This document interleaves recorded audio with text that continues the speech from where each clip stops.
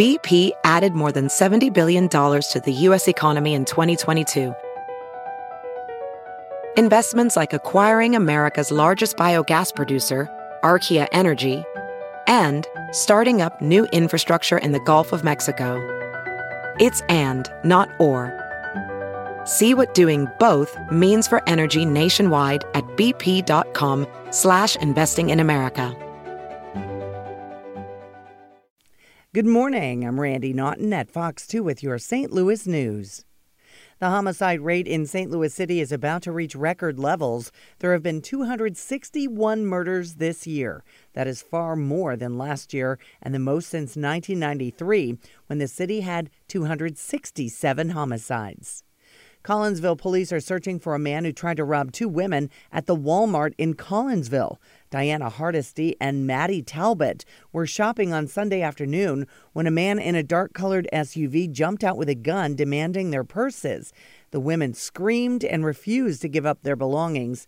The man got back into the SUV and drove off. Anyone with information is asked to call Crime Stoppers at 866-371-TIPS. Some good news from the St. Louis Metropolitan Pandemic Task Force. Warren County is the only county in the metro area that is currently trending in a negative direction.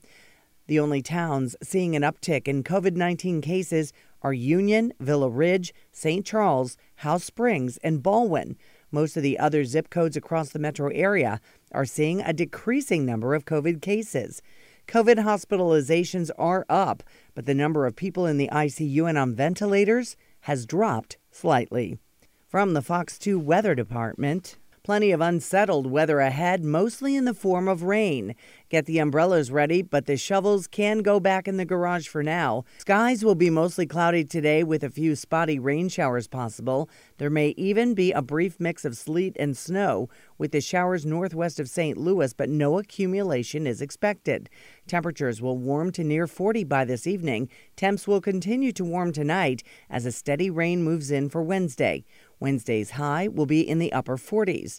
Thursday, New Year's Eve, looks dry and mostly cloudy with a high in the 30s. But by Thursday evening, an icy mix will spread across the region. That mix will change to a cold rain after midnight, with some light rain and drizzle likely for Friday on New Year's Day, with temperatures warming to near 50.